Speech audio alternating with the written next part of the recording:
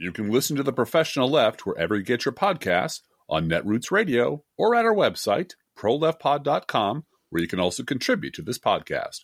There's a PayPal button at our website, or you can mail us a letter and or a contribution at P.O. Box 9133, Springfield, Illinois, 62791. This is the podcast for Juneteenth, 2020. It's not safe for work. Coming to you live from the Cornfield Resistance, where everything here is named for Lincoln, and there is no Jefferson Davis anything. It's The Professional Left with Driftglass and Blue Gal.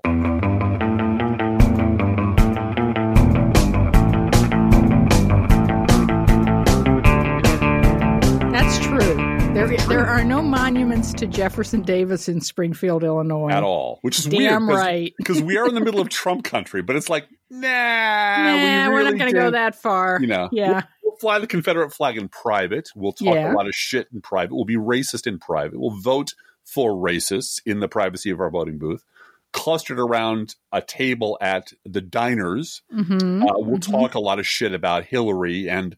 Well, and the code word is Chicago. Yeah. You don't have to say the N-word. You just say Chicago. Ruining this state. Chicago. Yeah, look, without Chicago, this would be fucking Iowa without the agriculture. Without any of the charm of Iowa. Without any of the charm. Or really the university system, which is all Iowa has. Economically, that's it. That's it. But they're very, very comfortable around here talking about Barack Obama as a Kenyan usurper.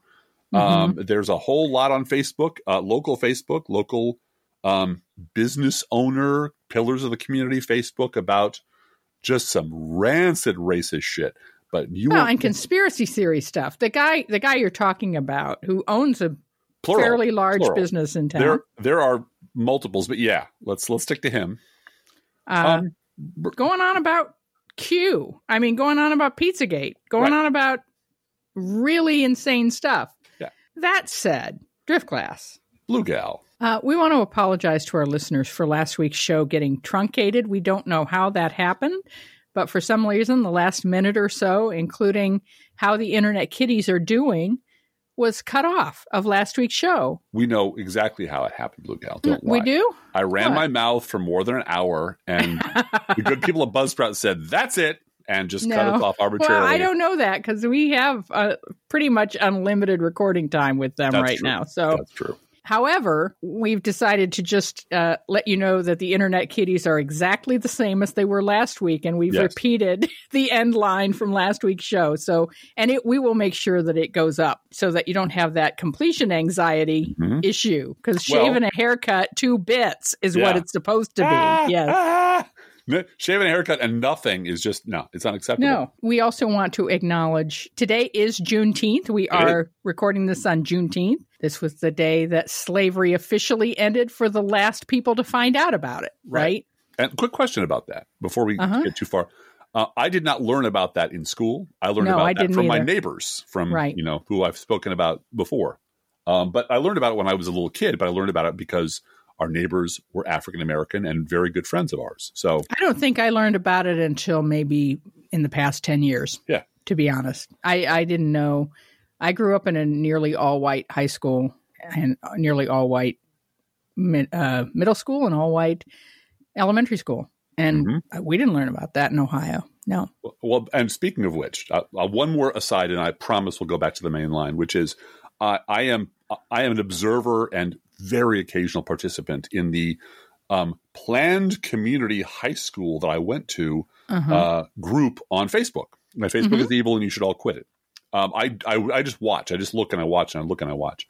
But I'm stunned by the number of people whose memories of that town at that time were, it's great, it's wonderful. We were all ex-military. Our families went to church together. It was such a harmonious and wonderful community. And the couple of black people who weigh in like, yeah, you know what? I'm willing to leave all the shit that I had to put up with in the past. But let me just explain to you, not everybody had a lovely time growing up in this fucking lily white suburb. And I can tell you for a fact that, and it's a great little reminder that there are lots of people who have really fond, legitimate memories of pancake days and swim meets and 4th of July parties and on and on and on, that were completely parallel to a really fucking racist things going on in our own town. Anyway. Well, I think a lot of us have horrible memories of high school. And so the people who were doing the bullying remember it as a fine time. Yes, they do. Don't they just?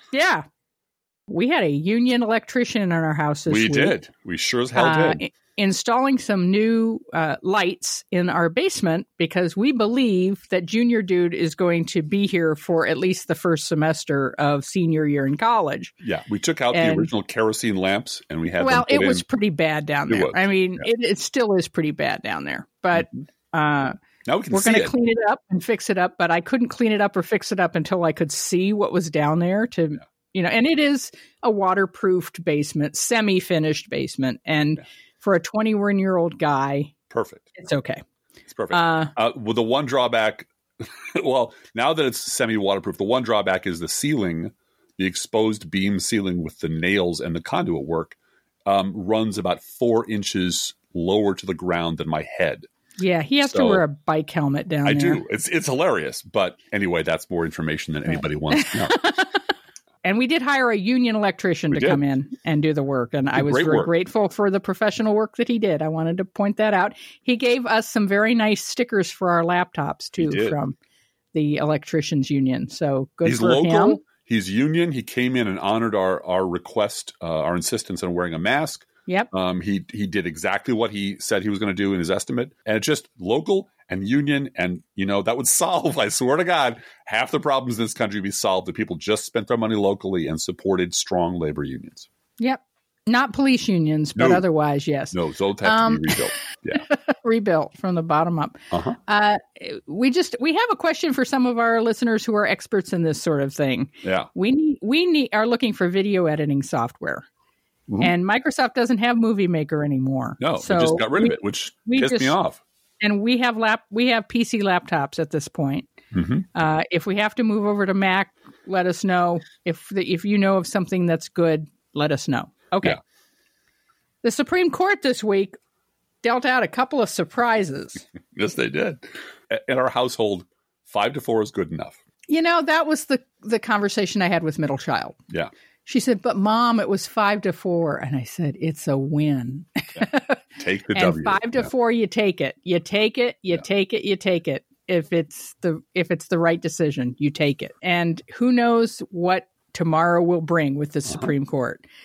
We know for a fact that John Roberts made deals to keep Obamacare intact. Right. And that meant he traded things. And one of the things was Medicaid expansion was left up to the states, which made it a racist decision. Yes, it did. In a lot of states. And so, that was a trade-off within the Supreme Court. And the court decision was very narrow. The Deferred Action for Childhood Arrivals, DACA, the Dreamers, were not told, welcome here. This is your home now. It was, the way that the Trump administration tried to fuck you over was incorrect. So they should go back and try again in a more court-friendly way. So, which they won't do in an election year. No. Well, it's also, again, local social media is flooded with. I have associations with the local Immigrant Action Network. Yes, you do. Yeah. Who do great work. They do great work, and they're underfunded and underrepresented, and the people there are awesome. And it's this massive sigh of relief because the people that we know, people that we work with who are who fall under DACA are great and hardworking and wonderful and sweet and just want to live in the country where they have lived their whole lives. And a lot of them are in healthcare. Yeah. Yes, they are. But it is kind of a home is here is the general sentiment, which is great. Mm-hmm. And the other one is, just, don't get happy just yet. And I think those are both appropriate. And it's just incredibly cruel. And it's, cruelty is the point. Mm-hmm. But yes, we will take the W, and the W is DACA lives on, and LGBTQ rights live on. Mm-hmm. Imagine that. Apparently, Roberts doesn't want to be on the wrong side of history. I think that's it. And I want to go back for a minute to the DACA decision and just highlight what Neil Katyal had to say yesterday about how incompetent this administration is. Yes. And that's not a surprise to anyone, but they really don't do things in a way where the Supreme Court can help them. Mm-hmm. They just undo what Obama did and expect everyone to go along with it. Donald Trump can do whatever he wants because he's president, but Barack Obama can't do whatever he wants because he was president. Right. And it was the incompetence of how they went about things that gave the Supreme Court the opportunity to say, no, you did it the wrong way.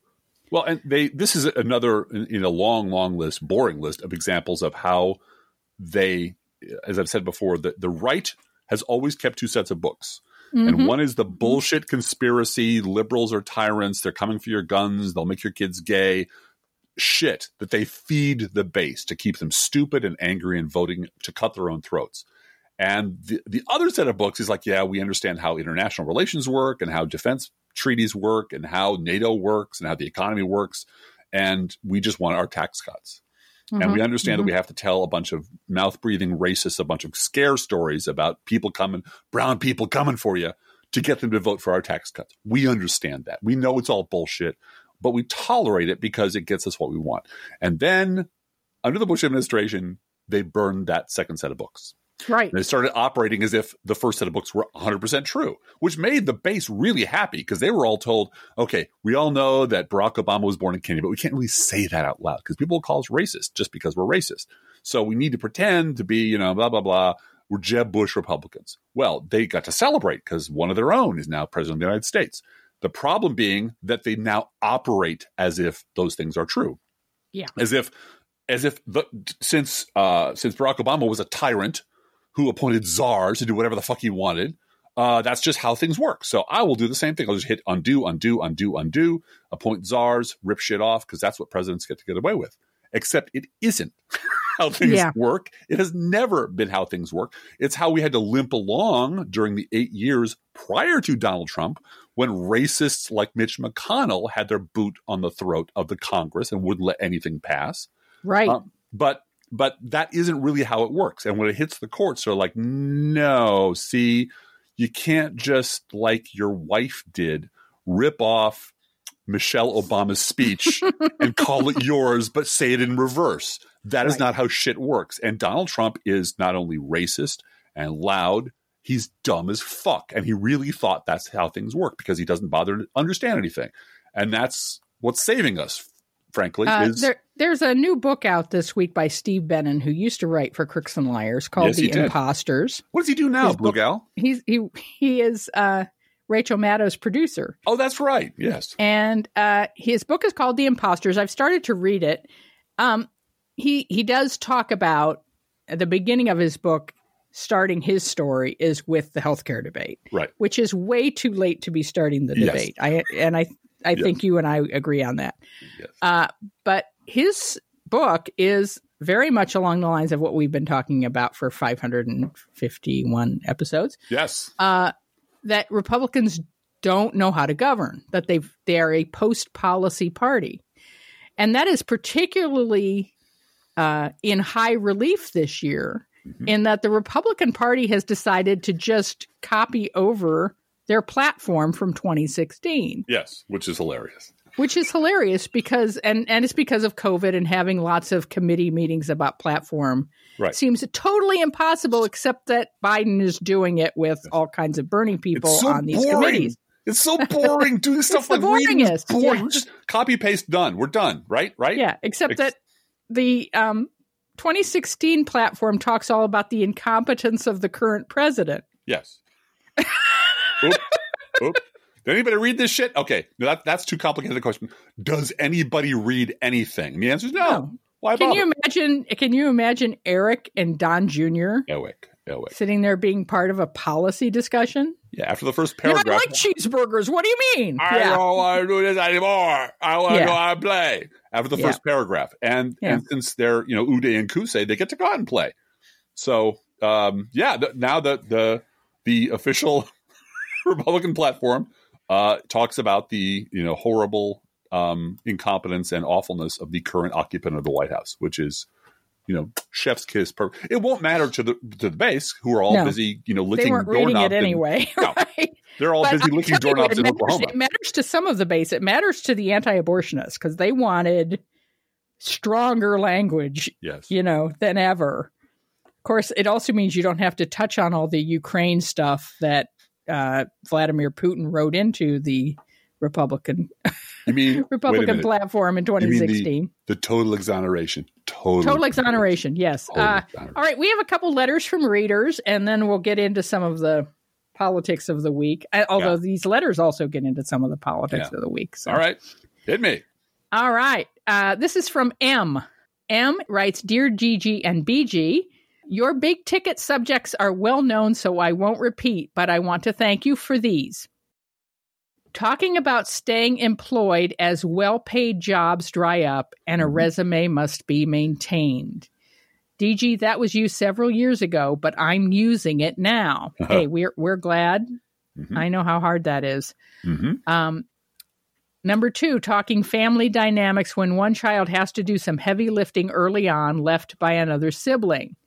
I am that firstborn daughter who later tutored her little brother in math. He's doing great now in the trades. BG, that was you recently. 3, the phrase, my parents did what they could with the resources they had, which were often not enough. Not enough time, not enough sleep, not enough knowledge, not enough money, simply not enough. But they deserve forgiveness for being human. Yeah, that's a tough one. That's a tough one to realize your parents are human.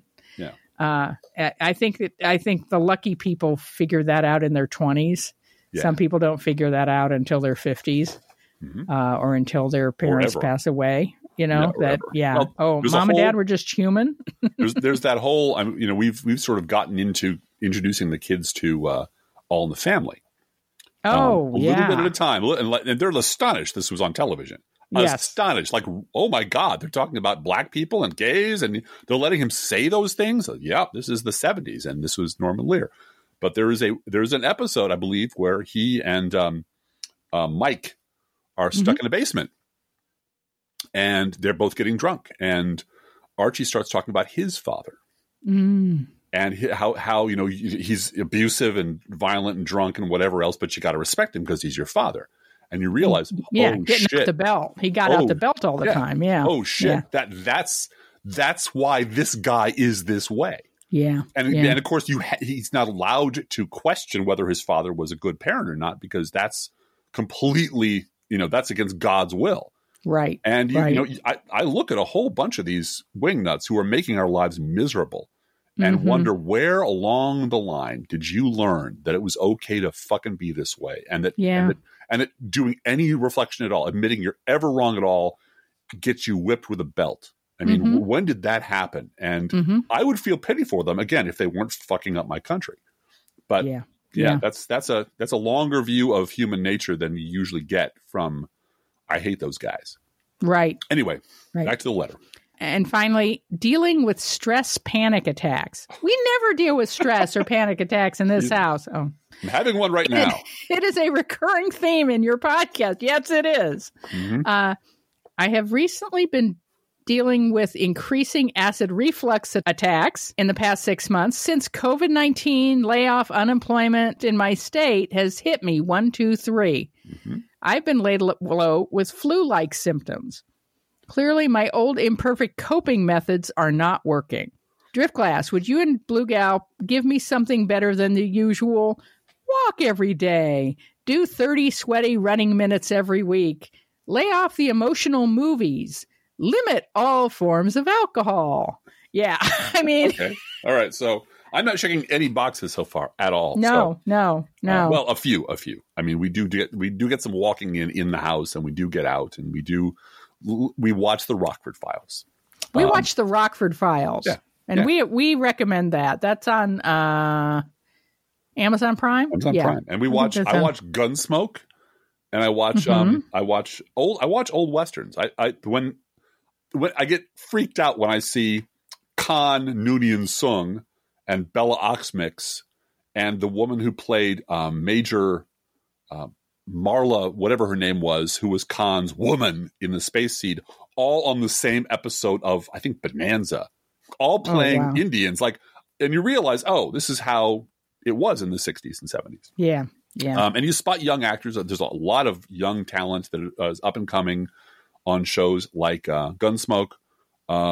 There's really bad shows that I kind of enjoy. The Tales of the Wells Fargo is just awful, and I just thoroughly enjoy it. And Have Gun Will Travel is a wonderful, thoughtful Western. So, but it really is. I mean, I'm not going back to want to relive those days, because here we are on Juneteenth, and let's realize that those days were not good for a whole lot of Americans. But I find good writing where I can find it. I find good acting where I can find it. I don't live in those worlds, but I remind myself of, that's pretty good. And that's really well done. Hey, look at that. Oh my God. It's all these people who were in their 20s doing this thing. And I'm holding Quentin Tarantino to it. I want to see Bounty Law. Yes, Bounty Law. 6 fucking episodes of Bounty Law. Bounty Law, honestly. Anyway, but it's, and my beautiful wife reads more than I do. So diving into a good book or 4. I'm finding it hard to read. A lot of people are finding it hard to read right now. And I dip into books and figure out, I can try to read a chapter every day of something.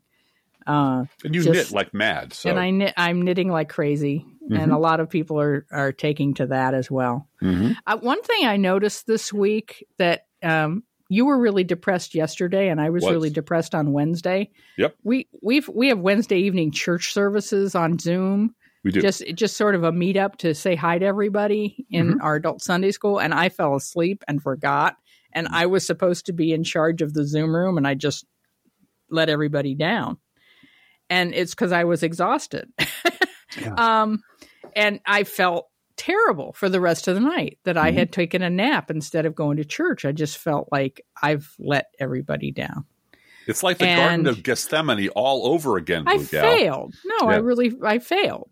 And it felt terrible. Yeah. Oh, yeah. I know. And then I looked at my week and realized that you and I work from home and we work online. We do. And we've been online for 515 episodes. Yes, so since 2010, we've been working from home doing this. And now it's as if 1,000 people have moved into our office. Yes. There is a Zoom conference every day. There's a Zoom conference to go to. There's online seminars. Everybody, because of COVID, has decided to move their business online and have meetups. Yep.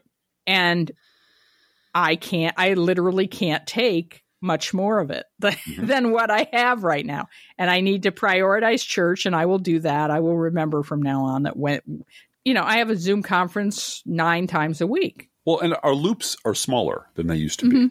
Yeah. I go from, laundry to dishes to writing to laundry to dishes to writing to mail. I mean, there's a circuit we run every day, and it used to be bigger than this.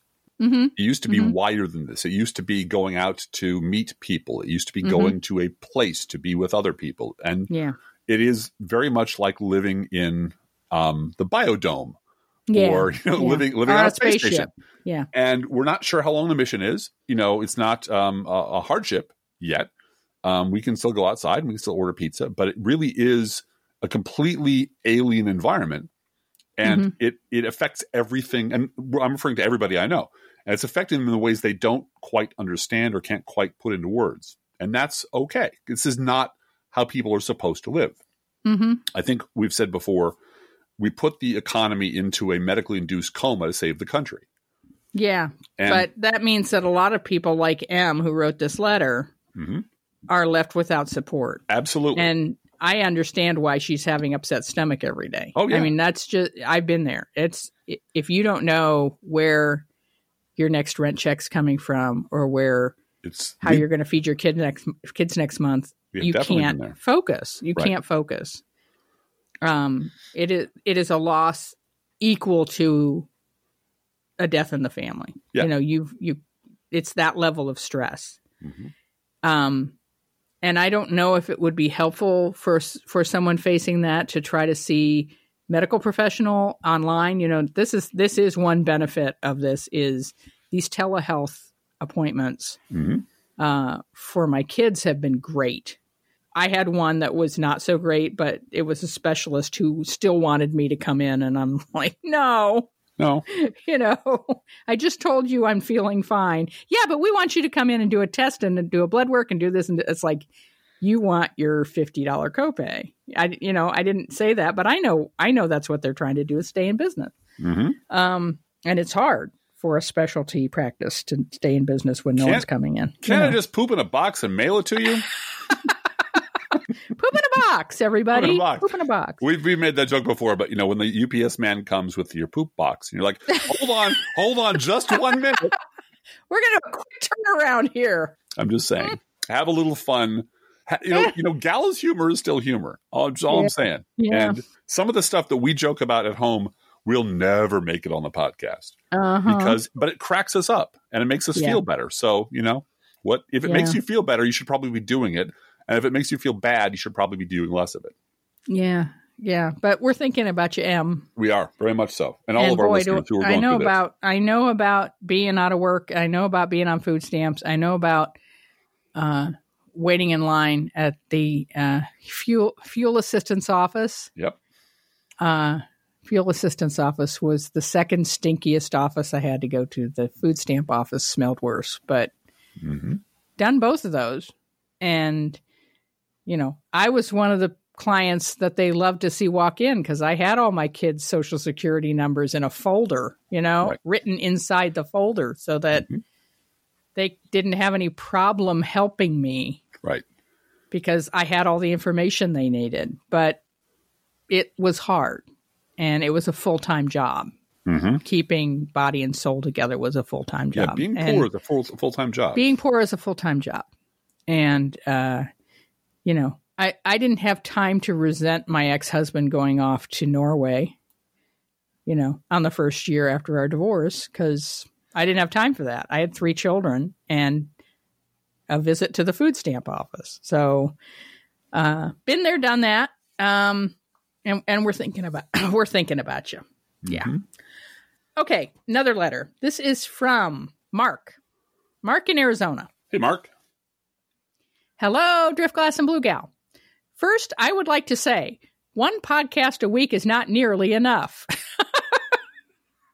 Okay. Well, we'll let you know when we can invent another day in the week, and we'll put that right in Mark, there. If you really want to listen to me growling into a microphone going, fuck these people, which was my mood yesterday and the day before, I will put it up and you can listen to it. But really, it's less entertaining, especially when you live inside that person's head.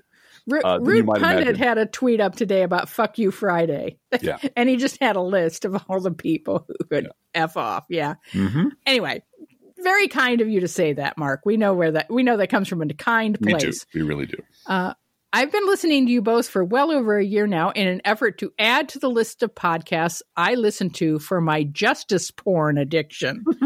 That is a Mueller, she wrote term. Yes, justice porn. We're familiar of that. If I remember correctly, I started listening during the Trump shutdown after Chuck and Nancy outsmarted Trump into owning the shutdown. Yeah. 1 podcast of the professional left, and I was hooked. I am a 30-year-old black man from Mississippi, and I'm currently living in Arizona for the past couple of years. We're about to have 2 great Democratic senators. Yay! Yay!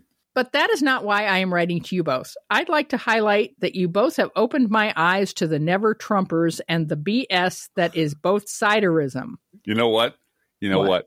I spent all day not thinking about that yesterday. I've been in deep meditation trying to don't bitch about the never Trumpers. Let's have 1 fucking podcast where Driftglass does not bitch about the never Trumpers and what fools people are for handing their credibility over to them because they're going to get screwed in the end. So, you know, thank you so much, Mark, for opening that wound up.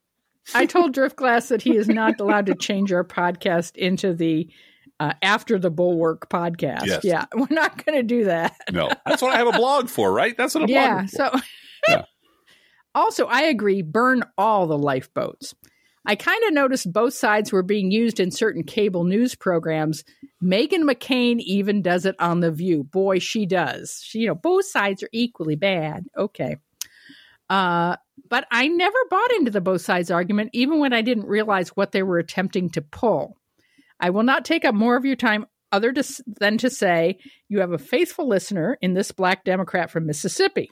Blue Gal, I would just like to say, though I'm a Democrat here in Arizona, I'm an independent. Mm-hmm. You mean you're registered independent. I get that. That's fine. I will crawl through broken glass in the Arizona sun to vote Trump and McSally out of office. Yeah, I feel you. Yeah.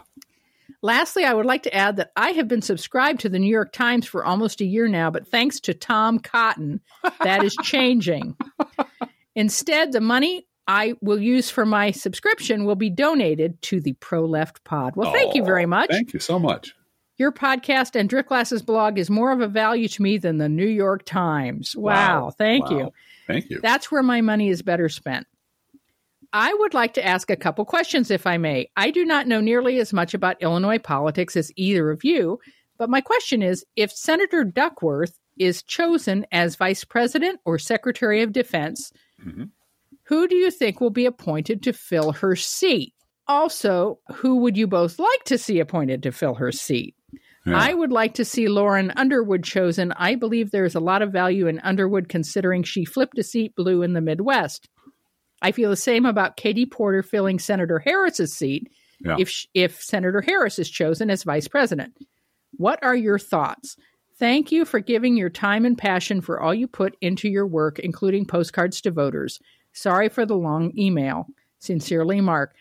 Mark, that's not a long email. No. But we're glad to hear from you. And this is a game that I don't play very often because it's sort of like moving Barbie dolls around a chessboard. Like, let's put this person in this slot and this person. First of all, it's not my decision. Right. Secondly, it usually is a lot more complicated than what any of us on the outside can see as to which constituencies are being considered. Like, I don't know how much Barack Obama is being consulted by the Biden team in terms of who to pick for this and that. Well, what we can say, Blue Gal, unequivocally, is that replacing a U.S. Senator in Illinois is fucking golden. It's fucking golden. We can say that for sure. Absolutely for sure. So it's a big, important thing. But, I think we can cross Rod Blagojevich off the list.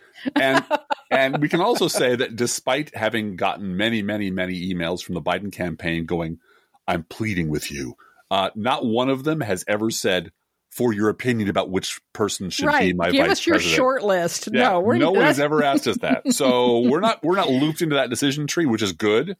But if it should happen, there are a lot of good choices.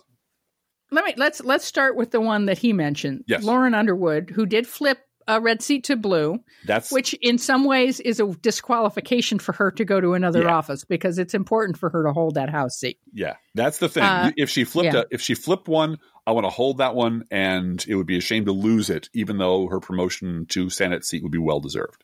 Right. We have an African-American woman as lieutenant governor. Juliana Stratton is a very smart, very capable person. Mm-hmm. And she would be a good choice, just in terms of personality and putting another woman of color in that seat. Mm-hmm. You mentioned Kwame Raoul. Yeah, you mentioned Kwame Raoul.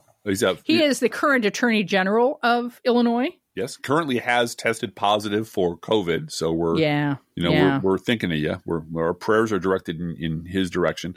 He is coming up through the Barack Obama seat path to political power. There are a lot of good choices in Illinois. And the only question I have is the person who would take over the seat would have to immediately start campaigning again for the Senate because you want someone who's going to keep that seat intact. And we have had, Republican senators in this state. Few and far between, but we've had. So this is not a blue state yet. It's still kind of flushed purple a little bit around the edges. So I put in dark horse candidate Toni Preckwinkle, who's the Cook County Board president. I know her. I've met her many times. She has some really serious political flaws, but she also knows how to read a budget. And when I was working with the city of Chicago, she was one of the only aldermen who ever showed up to budget hearings at city council, loaded for bear. She knew every line item. She knew every dollar. She had all the questions she wanted to ask. She was extremely well prepared. And like Juliana Stratton, and we also mentioned in our earlier discussion Sheila Simon, who is Paul Simon's daughter, who was also lieutenant governor. I believe she might have been Attorney General of Illinois for a while too. I think that's right. All of these women, Toni Preckwinkle, Stratton, and Simon, are all in their 50s, so they could hold that Senate seat for 20 years, right? And that's something you really want. You want someone who's going to be able to be there for three or four terms as senator. We want an Elizabeth Warren. And as Tammy Duckworth has shown by doing really good work in the Senate, the first term you're there, you dig into your area of expertise and establish yourself as a rock solid player. You don't swing for the fences immediately. You become a senator. You become the person that people are looking at going, yeah, I can see this person there for the next 20 years. Yeah. Well, that's what Hillary Clinton did too. Yeah. Are you suggesting Hillary Clinton? I don't think so. No. She's busy. No. She's got other shit to do. She is busy, and she won't hold that for 3 terms either. No. She won't hold that seat for 3 terms. So, no, I think Stratton is a good choice, and the other people we mentioned also. All right. I have one more suggestion. What about Barack Obama? That's a step down for him. Oh, it's a step way down for him. No, I'm thinking as long as we're just making stuff up. I mean, I'm not going to resurrect the dead, but I'm thinking sticking Barack Obama on the Supreme Court or in the Senate would be in my imaginary universe. Now, the party has really kind of moved on from him. We have a great affection for him, and he was a fine president, et cetera. But that brand of let's all come together, purple as one, united stuff, that's kind of had its day. And we've seen that doesn't work. But, as long as we're giving jobs to people, let's give some jobs to people. Well, that's the thing. This is why I don't play this game very often. Yeah. And this is why when yesterday Amy Klobuchar pulled her name from consideration and suggested that it should be a woman of color. Right. Good for her. I don't think she kneecapped Elizabeth Warren by doing that. The person that is chosen for vice president has to be ready to be president on day one. Yep. Has to be well known by the Senate and respected within the Democratic Senate, and has to bring black voters to the polls. Those are the 3 requirements for this job. Yes, it is. And we'll see who Biden announces on August 1st. But I'm not playing games with all the chess pieces that a lot of people are. Well, people were saying, that on social media where everything's exaggerated like wildly, Warren Democrats are on fire over this thing Amy Klobuchar did. No, they're not. I looked at you and said, are we on fire? I don't think we're on fire. No, it's fine. Pick whoever you want. I have my list of preferences as long as you don't pick, resurrected George Wallace, I'm okay with it. But it's this kind of, we have to have this pitched battle over everything. There are things worth fighting over. This is not one of them. And the next battle is coming sooner than you'd like. So let's. And I'm grateful that he did it the way, as I said before, the way he did it. He eliminated the woman question from the discussion. It's not, is it going to be a woman? It is going to be a woman. Yeah. And so we're looking at these great Democratic women as qualified people. Oh my God, look at all these qualified women. Yeah. Oh my God, look at all these qualified women. We are so blessed with all of these qualified women. And that is a moment that we need to sit back and appreciate. Yeah. Speaking of moments we should sit back and appreciate. You want this week? Let me put this in the form of a question. What is a Confederate monument that some liberals actually support? Yeah, Rick Wilson. Rick Wilson is a Confederate monument that some liberals are willing to defend to their last breath, which is just kind of hilarious. Well, and the thing is, it's come out this week. First of all, Rick Wilson really stepped in it with Domino's by telling Domino's Pizza that their brand was over a tweet they sent in 2012. Yeah, yes, you killed so your brand. that was funny for a day. Right. But then the whole thing about Rick Wilson having a cooler on his boat that says "The South will rise again" and has a Confederate flag on the side of it, and all of a sudden it's like, wait a minute, I thought you were our friend. Well, and I'm going to take a minute of privilege here and say that some of us have been pointing out that exact picture and that exact thing for a long time, but it wasn't anything. My lovely conservative or liberal allies were la la la la la. I don't want to think about this. Don't talk about this. But you're not my assignment editor. I get to write about whatever I want. That's been out there for a long time. What Rick Wilson did was he breached historical quarantine. By that I mean his entire shtick is based on let's pretend history began in 2016. Let's not talk about anything that happened before that, because in addition to Confederate flag and the South will rise again, there's just a shit ton of really shitty, awful, racist, homophobic, just trash talking, calling Biden a moron tweets from him that go back for years. He's a very unpleasant person who says a lot of really horrendous shit. And but the deal was, let's not talk about any of that. Let's pretend because he's talking shit about Trump, and that helps our cause. Yeah. And now he's on our side. Yay! That's the deal. The deal was I have been sternly lectured by my betters on the liberal side that shush, we're not talking about what happens before 2016. And all of their ads are all about 2016 forward. The Republican Party used to be great, and then a bunch of stuff happened we're not going to talk about, and then Donald Trump came along, and Trump is the problem. But you know what, Driftglass? It just now dawned on me. Yes. That one of the reasons you and I, and you more particularly, see through Rick Wilson is that you and I were bullied in high school. We were. And just going back to M's letter and sort of the acid reflux that comes up when certain buttons are pushed. Rick Wilson is a bully. And he's been bullying our side since the dawn of his career. He has been doing ads against Democrats. He's been doing ads to get bigoted Republicans to the polls.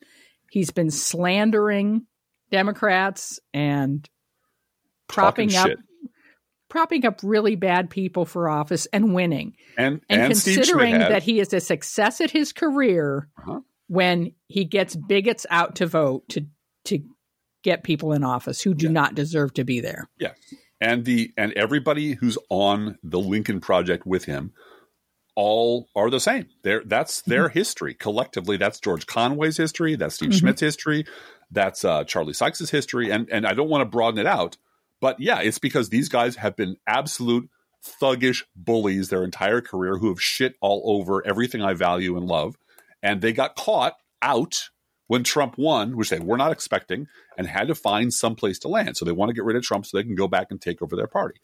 But the problem is that whole scam depends on let's pretend nothing happened before 2016. Right. And I'm not willing to go along with that because last time... That's the point, is that the bully who kicks us down the stairs at seventh grade, if in eighth grade all of a sudden he's bullying somebody we don't like, we're not going to run over and put our arm around him and say, oh, you're my friend now. No. Because you're not. Well, and here's the thing, that liberals have worked really hard for a long time to have this moment where the moral high ground clearly belongs to the left. Yeah. And the left is giving it away to George Conway and Rick Wilson because they make good ads that hate Donald Trump. Well, that's great. There are 1,000 liberals who could do that.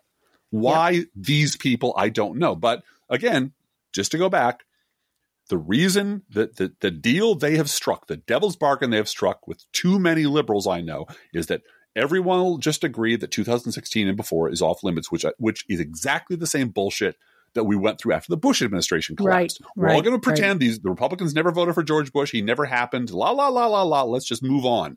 And that is what bought us Trump. So I'm not going to go down that hole again. But Then Rick Wilson decided to take up some shit with Kayleigh McEnany from 2012.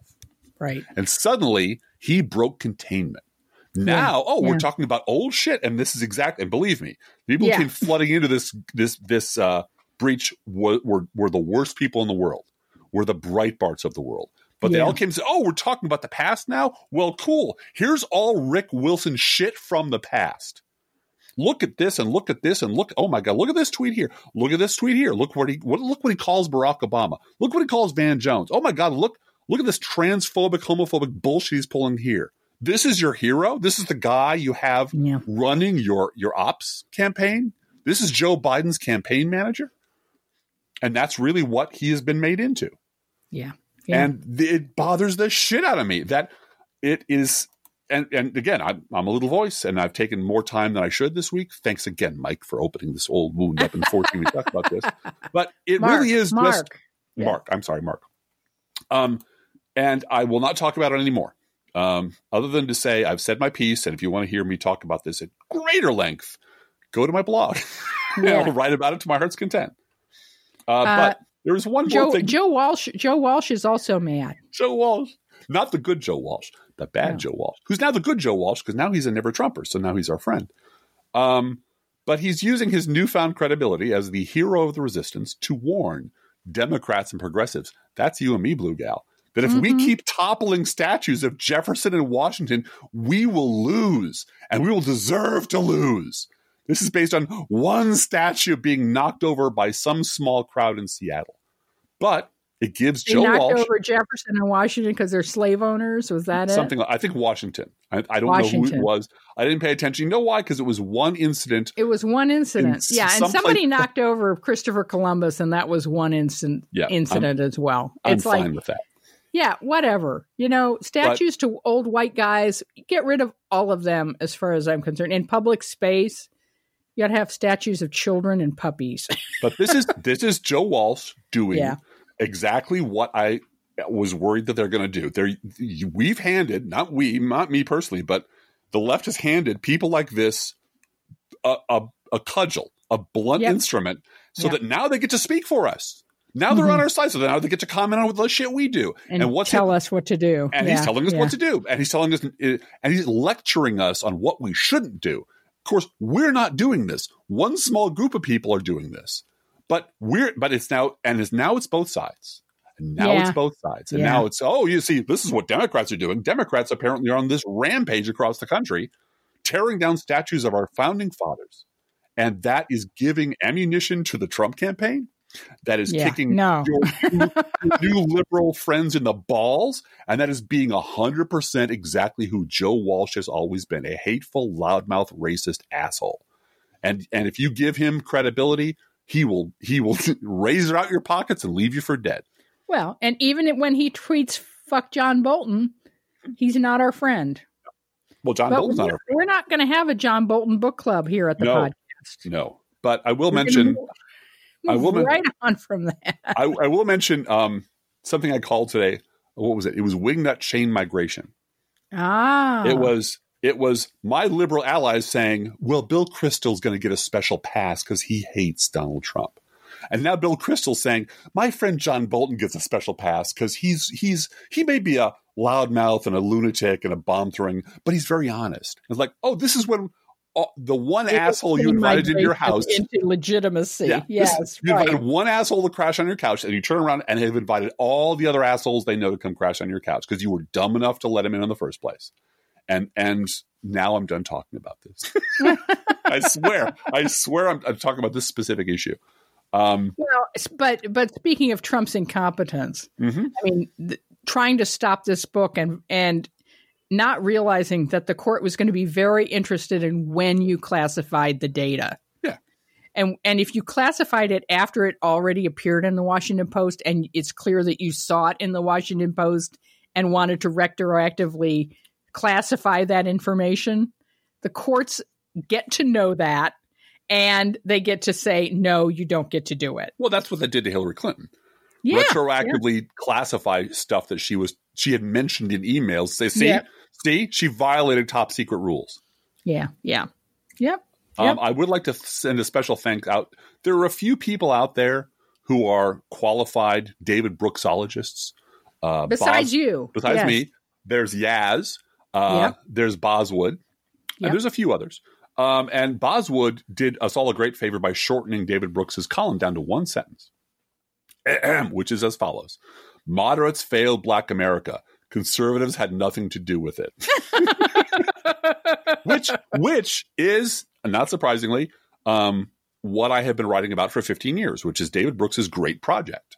David Brooks's whole project is to erase all the icky parts of the conservative history and translate this entire history of the Republican Party and conservatism into David Brooks leading noble Whigs through dangerous hippie country. And that's what in his mind, that's what conservatism has looked like. It is a few fringe lunatics on the right, a bunch of crazy hippies on the left, and moderate David Brooks leading the noble centrists to the promised land. And it ignores every single thing about conservative history that David Brooks finds offensive. And that's part of his thing. And as long as he gets a column in the New York Times, he's going to keep doing that. So thank you for shifting your New York Times money over to our podcast. Hey! You have on our notes, Senator Tim Scott has taken over the job of being the GOP's one black friend. Yeah, I would go along with that.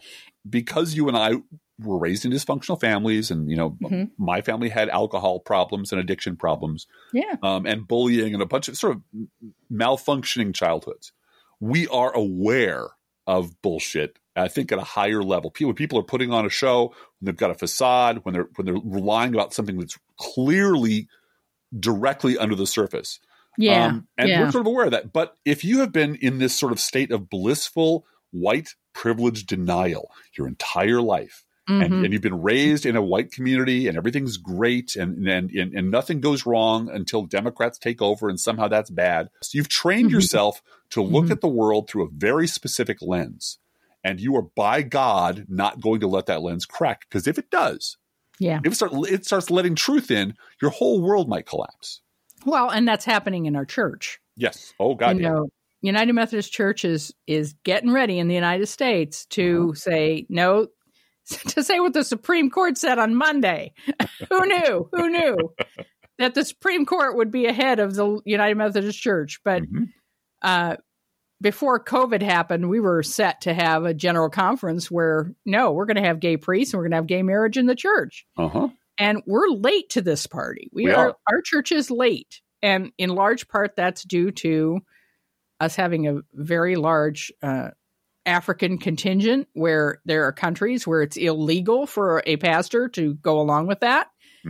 They can go to prison for that.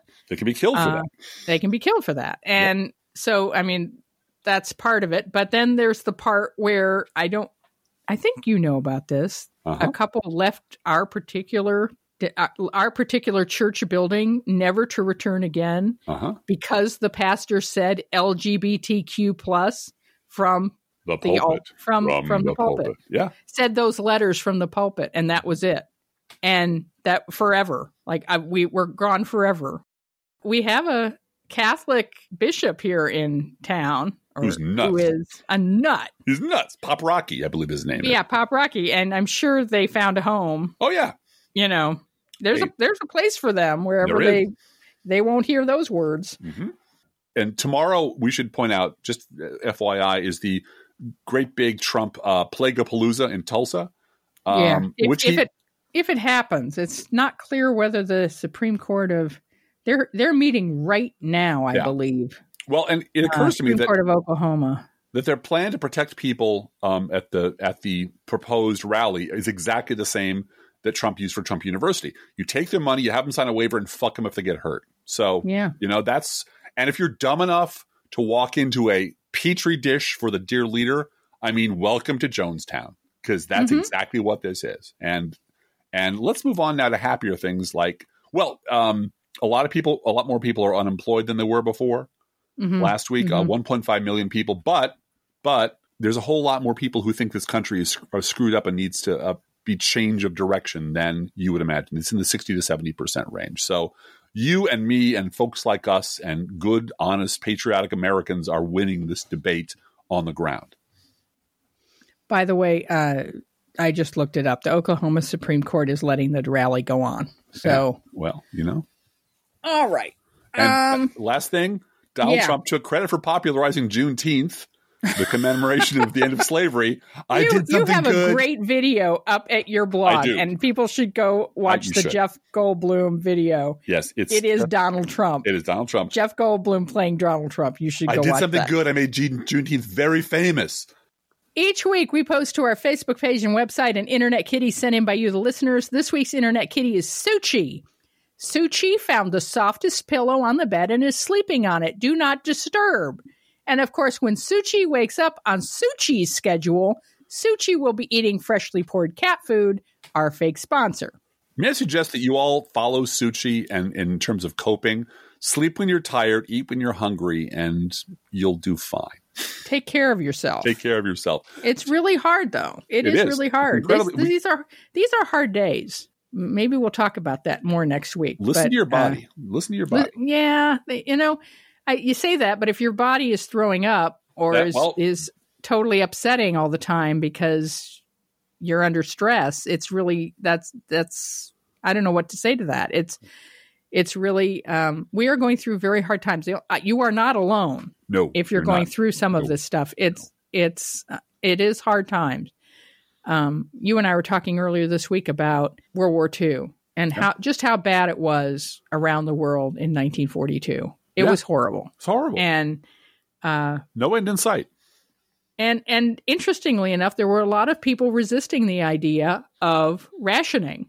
Mm-hmm. I shouldn't have to ration meat. Why do I have to ration gas? Yeah. Why do I have to make any sacrifices? And here's the thing. Enormous social pressure, enormous government propaganda pressure to do these things is what moved people to behave in a way that was responsible given the circumstances. Exactly. Mm-hmm. And that the government, President Roosevelt from the radio was saying, this is real. This is a problem. Mm-hmm. This is a war. We are fighting it for freedom for the world from tyranny. Sacrifice is what we need now. And you're a part of it, right? You contribute. Your contribution is valuable, and we don't have that leadership now. No, we have the opposite of that leadership. We have the exact opposite. Mm-hmm. He's probably looking at his phone right now. Mm-hmm. Whether you serve pet store perfection or dollar store direct, your cat will sit on the kitchen floor and demand that the food they eat is only freshly poured. Freshly poured, freshly poured. Oh, my Lord, it's freshly poured. And you can visit Suchi at our Facebook page or website. You can send your Internet Kitty or other pet to us at our email address, proleftpodcast@gmail.com, where you can also write to both of us. We do love hearing from you. Be aware that if you write us at any of our addresses, we reserve the right to read your email or U.S. Postal Service, go Postal Unions, letter on the air unless you say otherwise. Hashtag save the post office. And we had another listener send us stamps this week. Thank you for the stamps. They've been put to good use. Yes, we have used them this week. Don't forget our gourmet coffee guideline. If you can afford to buy an espresso-based beverage for yourself, buy one for us. This is not charity. This is our job. Approximately 1% of our listeners support this podcast with a contribution, and you can too. See our website, proleftpod.com, for details. Both our PayPal and postal address information is there, along with merch and all kinds of other good stuff at proleftpod.com.